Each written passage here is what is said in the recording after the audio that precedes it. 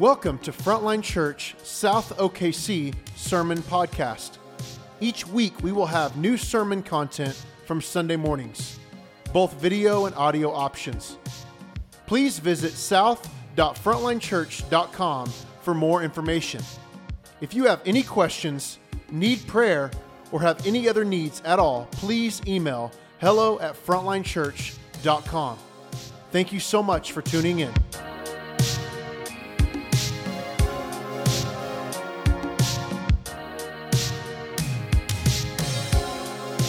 The scripture for today's teaching is Mark 14, verses 53 to 72. And they led Jesus to the high priest, and all the chief priests and the elders and the scribes came together. And Peter had followed him at a distance, right into the courtyard of the high priest. And he was sitting with the guards and warming himself at the fire. Now the chief priests and the whole council were seeking testimony against Jesus to put him to death, but they found none. For many bore false witness against him, but their testimony did not agree. And some stood up and bore false witness against him, saying, We heard him say, I will destroy this temple that is made with hands, and in 3 days I will build another not made with hands. Yet even about this their testimony did not agree. And the high priest stood up in the midst and asked Jesus, Have you no answer to make? What is it that these men testify against you? But he remained silent and made no answer. Again, the high priest asked him, Are you the Christ, the Son of the Blessed? And Jesus said, I am, and you will see the Son of Man seated at the right hand of power, and coming with the clouds of heaven. And the high priest tore his garments and said, What further witnesses do we need? You have heard his blasphemy. What is your decision? And they all condemned him as deserving death. And some began to spit on him and cover his face and to strike him, saying to him, Prophesy. And the guards received him with blows. And as Peter was below in the courtyard, one of the servant girls of the high priest came. And seeing Peter warming himself, she looked at him and said, You were with the Nazarene, Jesus. But he denied it, saying, I neither know nor understand what you mean. And he went out into the gateway, and the rooster crowed.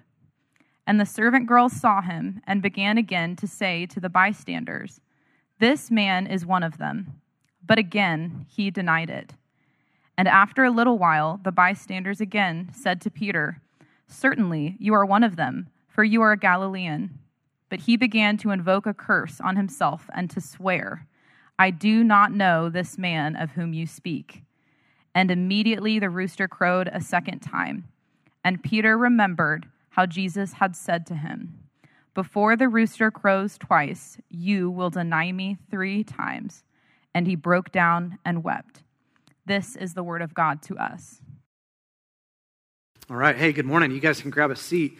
If we've not had the chance to meet, my name is Andrew. I get to serve as one of our pastors. And I want to just assure you, our building is not falling over.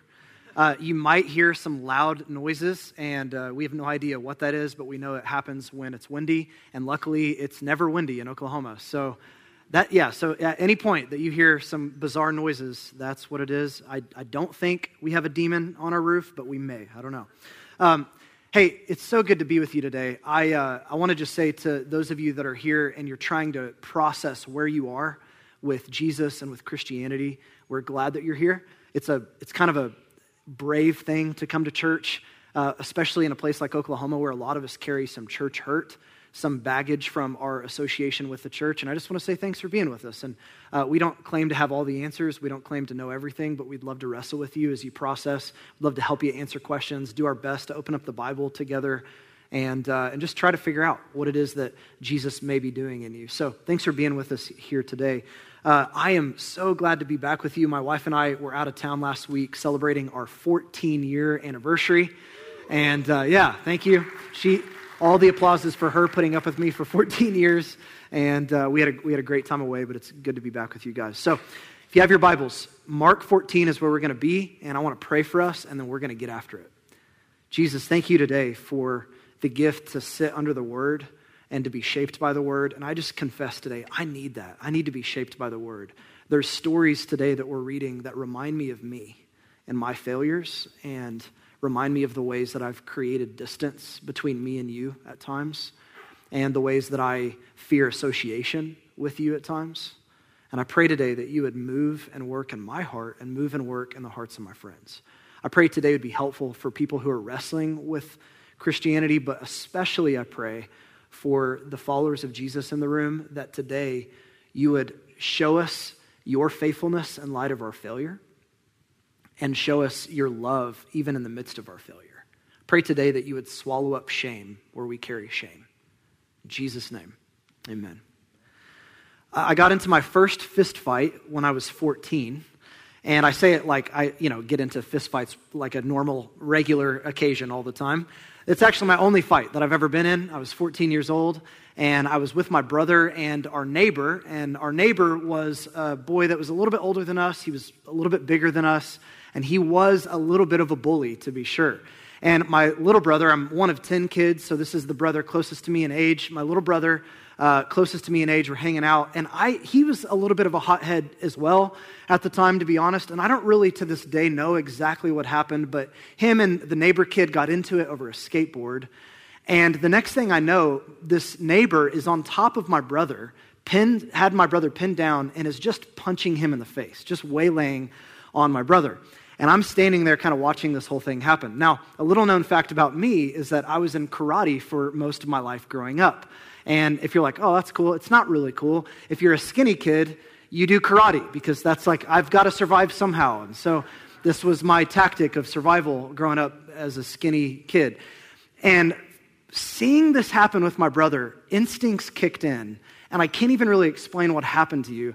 All I know is I grab the kid by the shoulder, I turn him around, and I punch him as hard as I can in the face. I broke 2 of my knuckles. I broke his face. True story. Blood everywhere. He's like laying on the ground and then runs home screaming. And I was like, yes, I just did that. 14, all my training has come into play for this moment, And in my brother's hour of need, I was there and I stood up and I fought for him. Now, here's what's interesting about that. If you had like video footage of my brother and I's relationship for most of our life, any other moment than that, it was actually me that was the one beating up on him, right? You would see me doing things to him that would really question my love and my devotion to him whatsoever. And it wasn't that I didn't love my brother, I did, but it was almost like no one punches my brother in the face but me type of mentality that I had. And so here's what I'm trying to say. There's a type of courage and love that it takes to fight for your brother.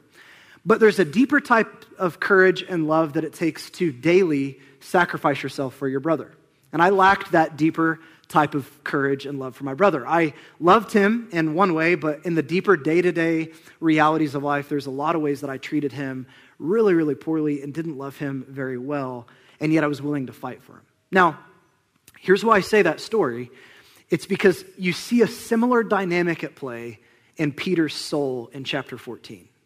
In Peter's soul, there's something happening where there's a tension between a type of courage that it takes to fight for Jesus and a type of courage that it actually takes to suffer for Jesus. And those types of courage and love and devotion are very, very different. One is actually quite a bit easier to have. Now, here's where we are in the story of Mark. If you remember, there's kind of themes that are being developed in Mark, and Mark is a brilliant author. He's a brilliant writer, sharing these stories, these real stories, but putting them together in a way that's super helpful and profound. And what he's doing is actually weaving together 2 themes that merge together in chapter 14. The first theme is Jesus and his language about the temple and the religious leaders and him bringing judgment on the temple. If you've been with us, ever since chapter 11 of Mark, Jesus has been speaking very negatively about the temple and the religious leaders. And the religious leaders have had enough. By this point, they are beyond ready to arrest Jesus, so much so that now they're ready to see him executed. So that's what's happening with this story. But parallel to that, another story is happening, and it's the story of Peter. There's actually a character arc, a development of his story, and both Peter and his development as a character, and then Jesus and his destruction of the temple language and all of his opposition to the religious leaders, these 2 stories are coming together in chapter 14 in a really profound way. It's fascinating because up to this point, Peter seems nothing but courageous, doesn't he? He seems nothing but fearless. In fact, Jesus had already prophesied and said, hey, you guys are all going to abandon me by tonight. Like, everybody's going to leave me and I'm going to be all alone. And Peter, he's like very much disagrees with that statement. Here's what he says to Jesus in chapter 14, verse 29. Peter said to him, even though they all fall away, I can imagine him pointing to the other disciples. Even though they all fall away, I will not. And Jesus said to him, truly I tell you, this very night before the rooster crows twice, you will deny me 3 times. So Peter's like, no way. And Jesus is like, yeah, tonight. You're going to deny me 3 times before the morning even shows up. Peter again disagrees with this assessment. And we saw in the story last week, you know what happened? Jesus was in the garden, and Judas and the religious leaders and these guards showed up, and they arrested Jesus. And what we didn't see in Mark, but we find out later in John's gospel account, is that Peter actually pulls out a sword, and like a crazy person, he starts swinging the sword around and actually cuts off a guy's ear, which Jesus then has to like put back on and, divinely heal on the spot, which is like a hilarious addition to that story. He's like, oh, my ear. Okay, everything's fine. And here's my point in saying that. You watch Peter unfold in the story, and you're like, man, he's brave. He's courageous. He is willing to fight for Jesus and to swing a sword for Jesus. But friends, what if Jesus is not the type of master that you and I are called to necessarily fight for, but more the master and the Messiah that you and I are called to suffer and die for? There's a type of courage it takes to fight, but there's a deeper type of courage that it takes to suffer. And this is where Peter is going to fail. Now, with that in mind, here's what I want you to see as we set up the story. There's actually not one, but 2 trials here with 2 very different outcomes. I've said it already, but Mark has 2 authors. The first human author is John Mark, and he's absolutely brilliant. He's putting this together in a very helpful, brilliant way, and very much with an intentionality. And yet there's also the Holy Spirit that is beyond and above John Mark as he's authoring this letter, this gospel account, so that it's actually coming to us as authoritative word from God. But here's what's fascinating about what John Mark is doing in these 2 stories. They feel separate. Jesus on trial, and then Peter standing by a fire with a little girl. They feel very disconnected, but actually these 2 stories are sandwiched together and meant to be read in light of one another. That when you read about the trial of Jesus, that you're actually seeing a type of courageous discipleship on display. And then when you read about Peter, who is also on a different type of a trial, you see actually a cowardice type of discipleship at play. So this is really a story about failure and the shadow of success. And so with that in mind, this idea of 2 different trials with 2 different outcomes, let's work our way through the story verse by verse. Start in verse 53. And they led Jesus to the high priest, and all the chief priests and all the elders and the scribes came together. This is what's known as the Sanhedrin, the religious leaders of Jesus' day. And Peter, notice this, had followed him at a distance, right into the courtyard of the high priest, and he was sitting with the guards and warming himself at the fire. Now, the chief priests and the whole council were seeking testimony against Jesus to put him to death, but they found none. For many bore false witness against him, but their testimony did not agree. And some stood up and bore false witness against him, saying, we heard him say, I will destroy this temple that is made with hands, and in 3 days I will build another not made with hands. Yet even about this, their testimony did not agree. So let me set up the scene here for you so that you can understand kind of what's happening. Immediately, we notice some things that are horribly, horribly off about this story. Notice where Peter is. Peter, just a few minutes ago, had told Jesus that, hey, even if all of these jokers betray you and abandon you, I won't. I'm prepared to die. I'm prepared to fight.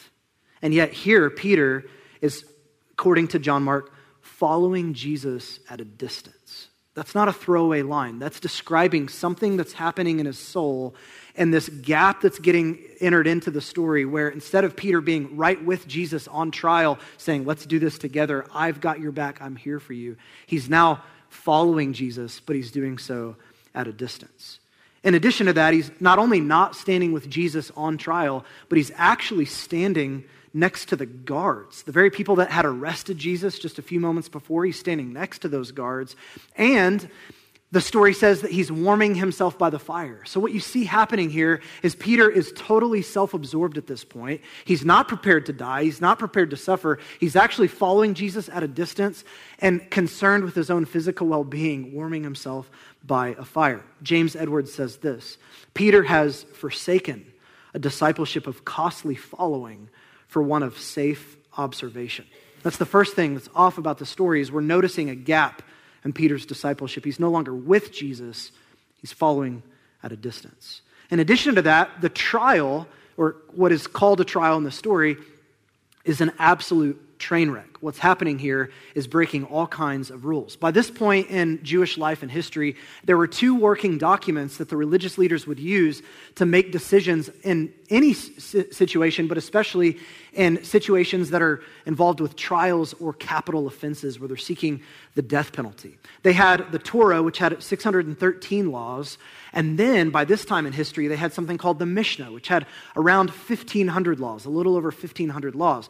And the Mishnah had detailed out laws for how to go about a capital trial. If you're seeking the death penalty and you're having a trial for the death penalty, there are certain rules and laws that these religious leaders would have been experts in and accountable to do, and yet they're doing virtually none of them. Here are some of them that they would have known and they were bound by. No trials could occur at night or on the eve of a Sabbath or a festival. Trials were to be held at a specific location, a place called the Hall of Hewn Stones, which was in the temple complex. So imagine like a courtroom that was in the temple complex. You were not allowed to hold trials anywhere you wanted. They had to be there. In cases of capital punishment, which is what this trial is, reasons for acquittal and potential innocence had to be given first before you gave any reasons for conviction. In other words, you couldn't start with, here are 12 reasons why we think this person should die. You had to start with, here's why we think this person is innocent. Here's why this person potentially didn't do the crime that we're saying that they did. And then you could go into other issues of potential guilt. If the person was found guilty, even after all of that, a separate gathering had to be held 24 hours later. You had to wait a whole day. So that way the religious leaders, the Sanhedrin, who were responsible for executing justice, could come to their senses, could weigh the matter overnight, and hopefully lean a little bit more towards mercy as opposed to towards death. Witnesses were to be warned against rumors and hearsay, and charges of blasphemy couldn't be sustained unless the person accused actually cursed God's name itself in front of everybody, and then they would be killed by stoning on the spot. So you can't just say that someone's blasphemous. They actually have to curse God's name on the spot, and that then counts as blasphemy. Now, friends, if you noticed as we read the story, virtually all of those things are getting broken in this quote-unquote trial. It's taking place at night. It's taking place on the eve of a Sabbath. Remember, Jewish folks celebrate Sabbath Friday night to Saturday night. It's Friday night, so on the eve of a Sabbath, on Passover weekend, at the high priest's house, Caiaphas, so it's not even at the Hall of Hewn Stones where you hold trials. It's in like Caiaphas's backyard, which is a sketchy place to hold a trial, and they've already decided the outcome. They're rigging the outcome and trying to find people that are going to testify against Jesus and make false accusation. They're virtually doing none of the things that the Mishnah called for them to do. Notice what happens next in verse 660. And the high priest stood up in the midst, as all these accusations are being made against Jesus. The high priest stood up in the midst and asked Jesus, "Have you no answer to make? What is this that these men testify against you?" Now, you know he's not really asking. He wants Jesus to be guilty. But look at what Jesus is doing in response, verse 61. But he remained silent and made no answer. Again, the high priest asked him, "Are you the Christ, the Son of the Blessed?"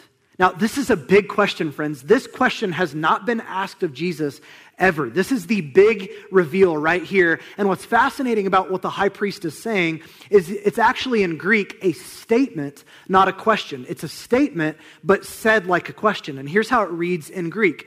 "You are the Christ, the Son of the Blessed One?"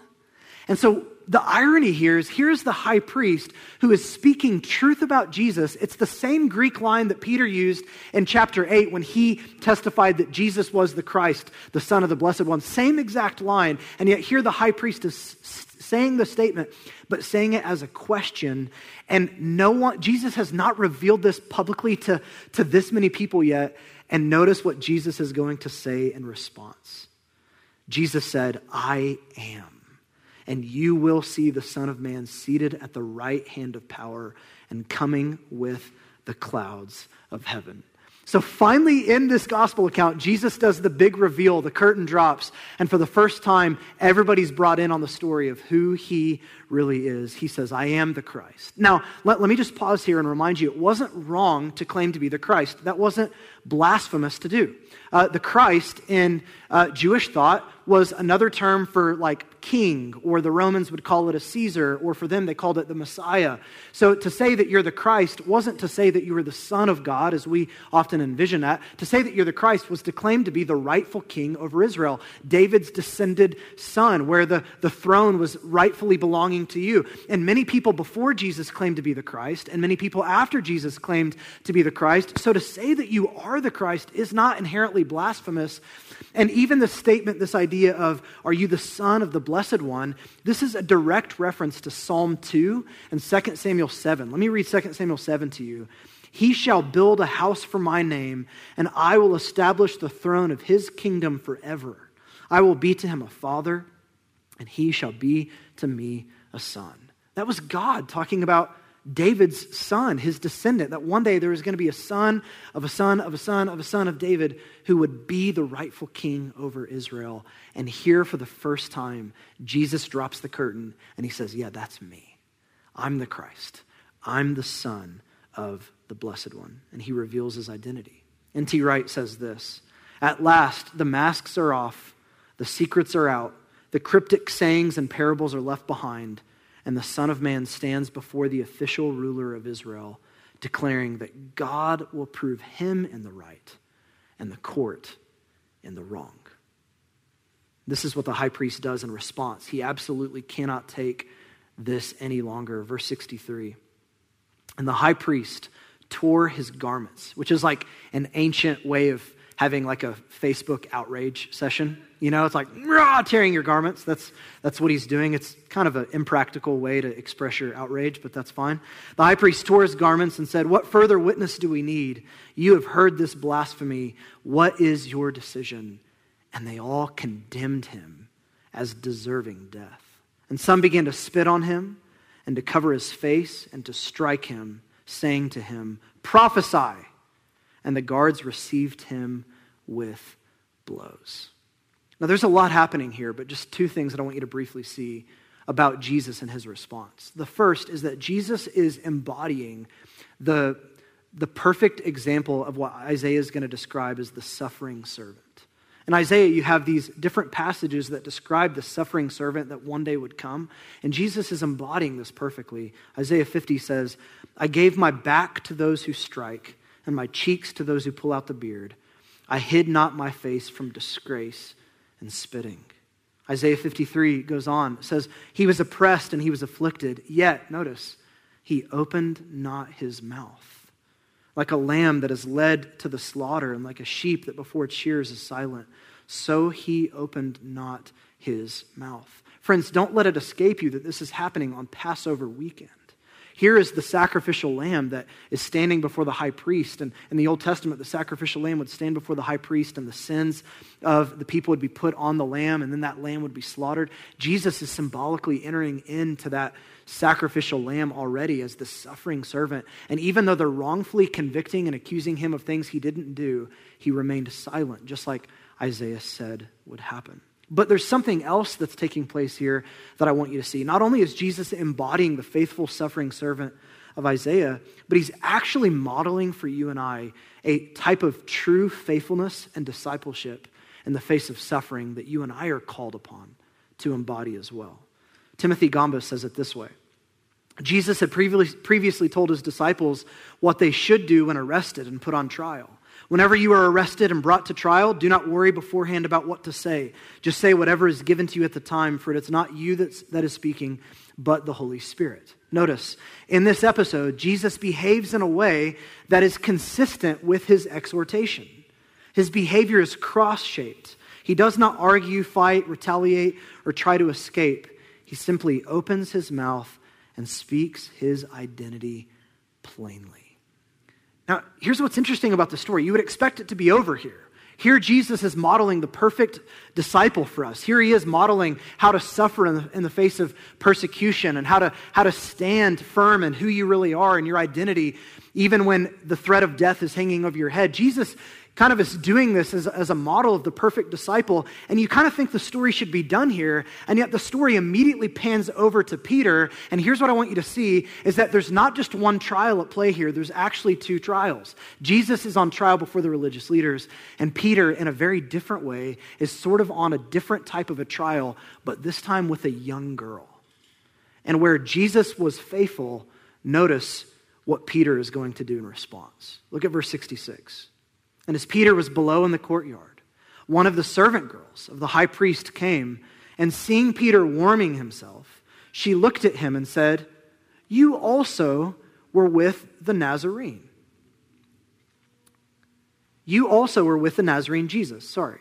Now, friends, notice in this passage here, she's not threatening Peter. She's not saying, and if you say you were, we're going to have you arrested and killed. She's a little girl.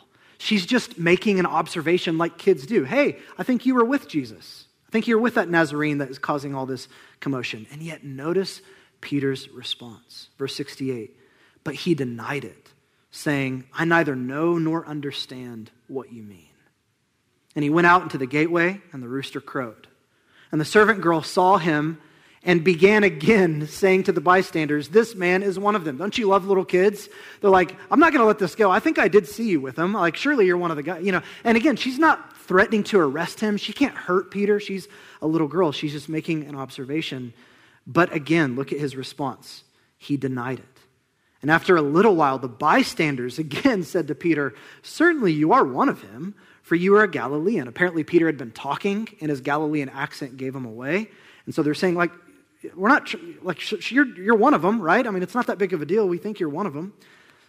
But he began to invoke a curse on himself and to swear, I do not know this man with whom you speak of. He can't even say the name of Jesus. And immediately the rooster crowed a second time. And Peter remembered how Jesus had said to him, before the rooster crows twice, you will deny me 3 times. And he broke down and he wept. Now, this is a familiar story, especially if you grew up in church, right? Even if you didn't grow up in church, this is one of those stories that's kind of embedded into our cultural memory. Most of us know at least somewhat about this story. But I was struck by the depths and the layers of the story, stuff I'd never seen before as I was studying this passage a few weeks ago. This entire story is packed with intentional, sad irony and comparison. Like, let me just give you the first level of the irony that John Mark is weaving into the story. There's a comparison, an intentional comparison between Jesus and the Sanhedrin, the religious leaders.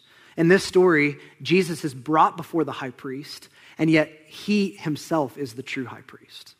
In this story, Jesus is accused of breaking the law, and yet ironically, he's the only one who has been keeping the law perfectly, and in fact, came to fulfill the law. Jesus is judged and found guilty by the religious leaders, and yet he is both completely innocent and the true and ultimate judge over all of them. Jesus is sadly mocked as a false prophet. They blindfold him, they beat him, they demand him to prophesy, saying, you're a false prophet. And yet, sadly and ironically, his prophecy about Peter's denial is being fulfilled just a few feet away from him as he's getting struck in the face. And in fact, even them hitting him in the face and spitting in his face and doing the things that they're doing is a direct fulfillment of what Jesus said would happen earlier in Mark chapter 8 and in Mark chapter 10. So that's the first layer that John Mark is weaving together, this comparison. But then there's a different layer. There's like even a deeper layer here that he wants us to see between Jesus' trial and Peter's trial. Jesus is standing on trial before the most powerful religious leader of his day, the high priest, and yet he boldly seals his fate just by being honest. And yet, Peter crumbles under the simple question of a young girl and becomes dishonest. In Jesus' trial, he's asked about things that he never said while facing the threat of death. But in Peter's trial, he's asked about the truth, and yet he is never under any threat whatsoever. In Jesus' trial, he faithfully answers the high priest about his true identity. But in Peter's trial, he lies about even knowing Jesus, doesn't even say his name, thereby denying his own identity as a disciple of Jesus. In Jesus' trial, he's wrongly accused of blasphemy. Sadly, Peter, in his trial, he is blaspheming and calling down curses from heaven upon himself. And sadly, the most ironic thing that's stated is in verse 71. It's maybe the saddest verse in this entire chapter, where Peter utters these words, "I do not know this man of whom you speak." And friends, in a real way, Peter's right. He actually, in this moment, doesn't know this man. Can you imagine swearing to God that you don't know God? That's what Peter is doing. And here's what's sad about it, is it's kind of true. Because Peter knew the Messiah in his mind. He knew the Messiah that was coming in, riding on a powerful war horse to go to war with Rome and to restore Israel to its rightful place. But he didn't know this Messiah as a suffering servant. He knew the Messiah that was going to dominate his enemies, but he didn't know the Messiah that was going to a cross so that Peter could be set free from Satan, sin, and death. So in this sense, he's actually right. Peter doesn't know this man, at least not the man that he thought is not this Jesus. And when Peter hears the rooster crow the final time, he remembers what Jesus had told him just a few moments before, earlier that night, and he breaks down and he weeps. Friends, this is a story of failure in the shadow of faithfulness. You have Jesus who faithfully suffers and is honest about his identity. And then you have Peter, who is on trial by this little girl and crumbles and is denying his own identity, even knowing Jesus whatsoever. Why is this story in the Bible? That's maybe the question that I want to just end with. Why is this story in the Bible? If you remember, and this is a huge, important point to keep in mind, that the unbroken testimony of church history tells us that John Mark didn't just write this out of a firsthand account, but actually Peter, the Apostle Peter, sat down with John Mark and retold this entire story from his eyewitness perspective, and John Mark was the one who recorded Peter's story. So every time you read anything in Mark, you're actually reading it from the firsthand perspective of Peter. That's how we know what happened here, is because Peter was the eyewitness of all these events as they unfolded. And here's what's bizarre. Peter said, hey, John Mark, there's one other detail I need you to include in this story. It's the story of my most shameful moment. It's the story where I denied even knowing Jesus. Why would Peter do that? Like, Peter's not a nobody at this point in church history. While he's giving John Mark these details, Peter is the most important Christian alive. He's literally like the leader of the early church. Everybody knows the Apostle Peter. He has a reputation.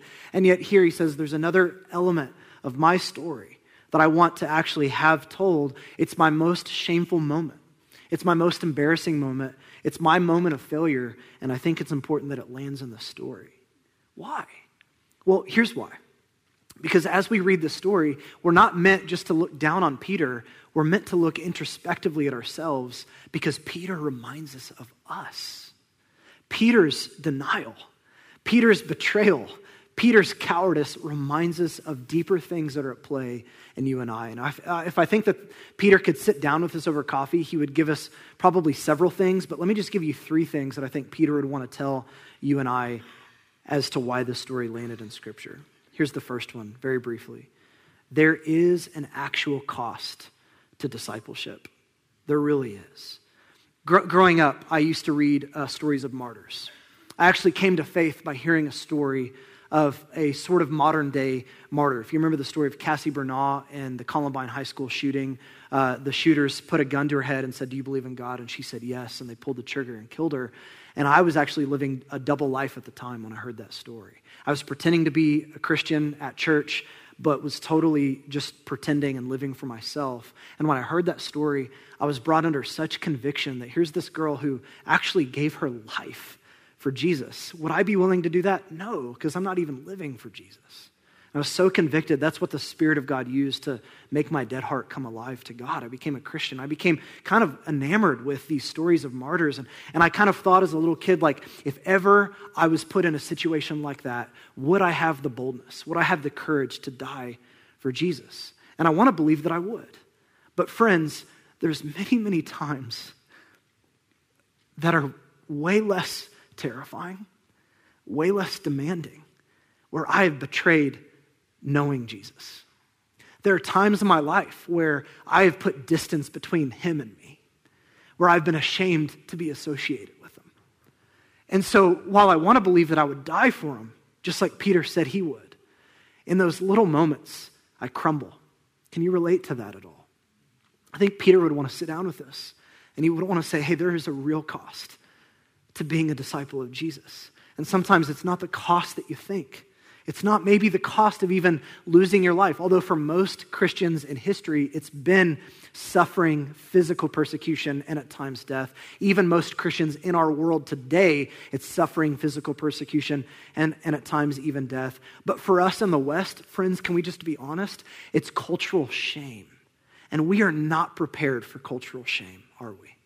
We are so used to being on the right side of history. We are so used to being seen as loving and kind and respectful.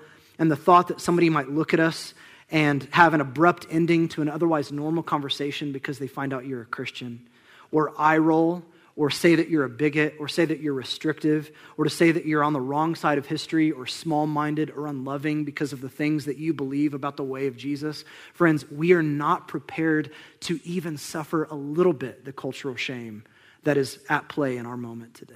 And I think Peter would sit down with us and he would say, hey, it's not just the big times when you feel like you're brave enough to pull out a sword and fight for Jesus.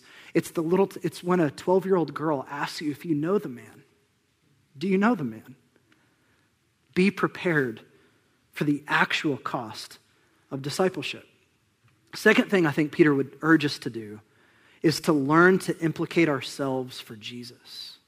I think he would want us to implicate ourselves for Jesus. And this is something that we struggle with. Have you noticed that there are times where it's really easy to be associated with Jesus, to be associated with being a Christian?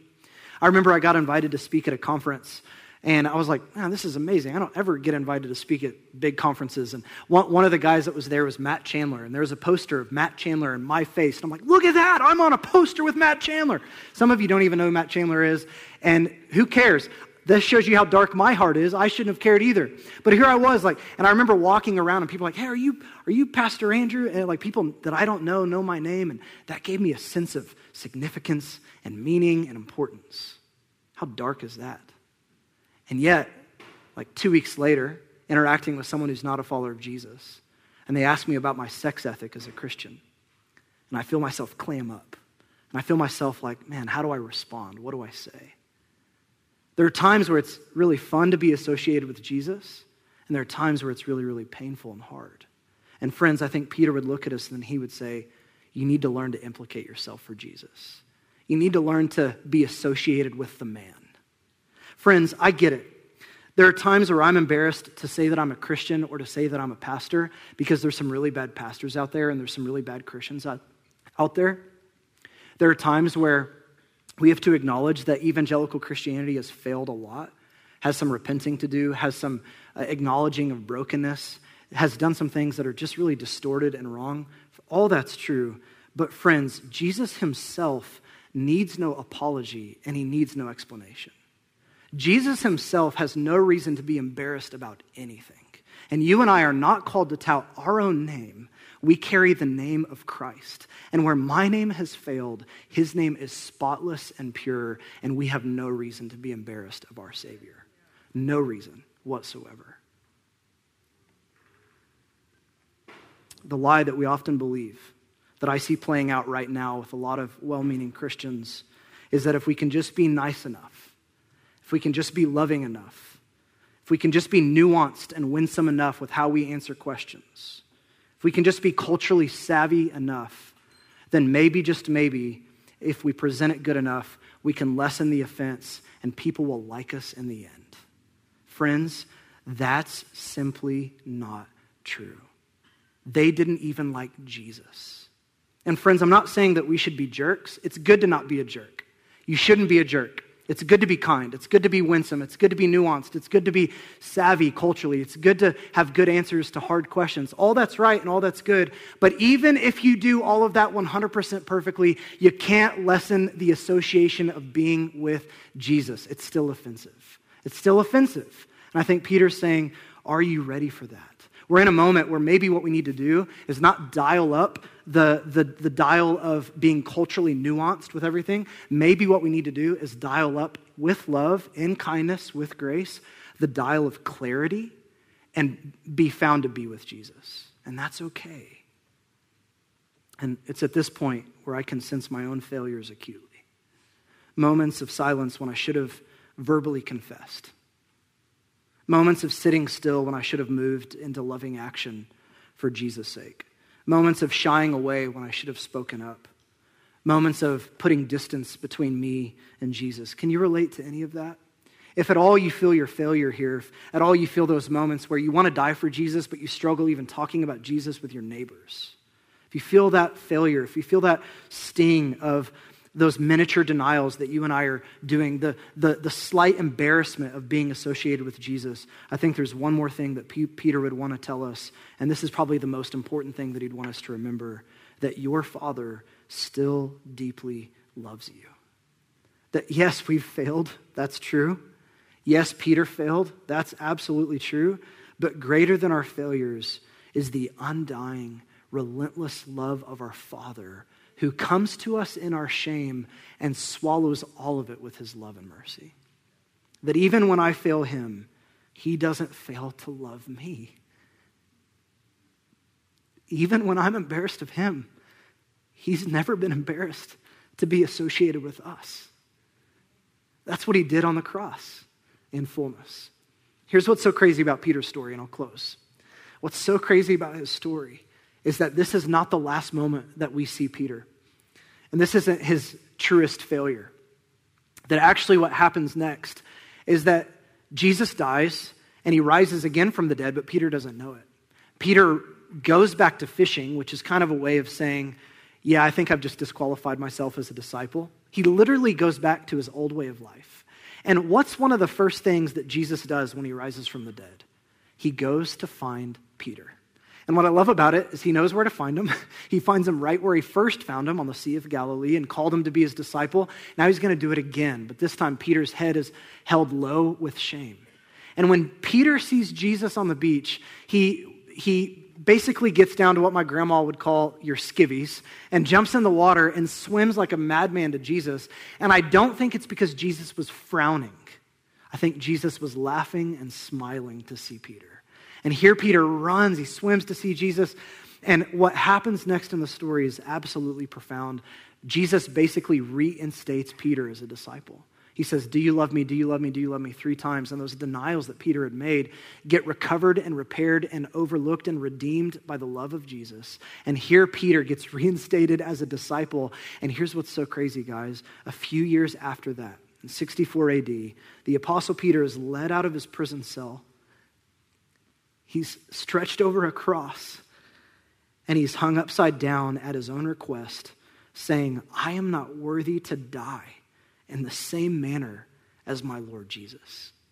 This man who denied Jesus, a few years later is boldly, physically dying for Jesus. The Father loves you, and he loves you even when you fail him. And your failures, your greatest shame, is not something that can't be forgiven or swallowed up. And even more than that, it's what he wants to use as a part of your story, as a part of the story of redemption, so that people who are far from God can be brought back to him. So friends, if you're like me, it's like, yeah, I can believe that God would do that for Peter. I don't know that he could do that for me. And I want to say to your heart and to my heart, his love is big enough, not just to forgive, but to redeem and to swallow shame and to bring you back as a real disciple who can one day actually die for Jesus.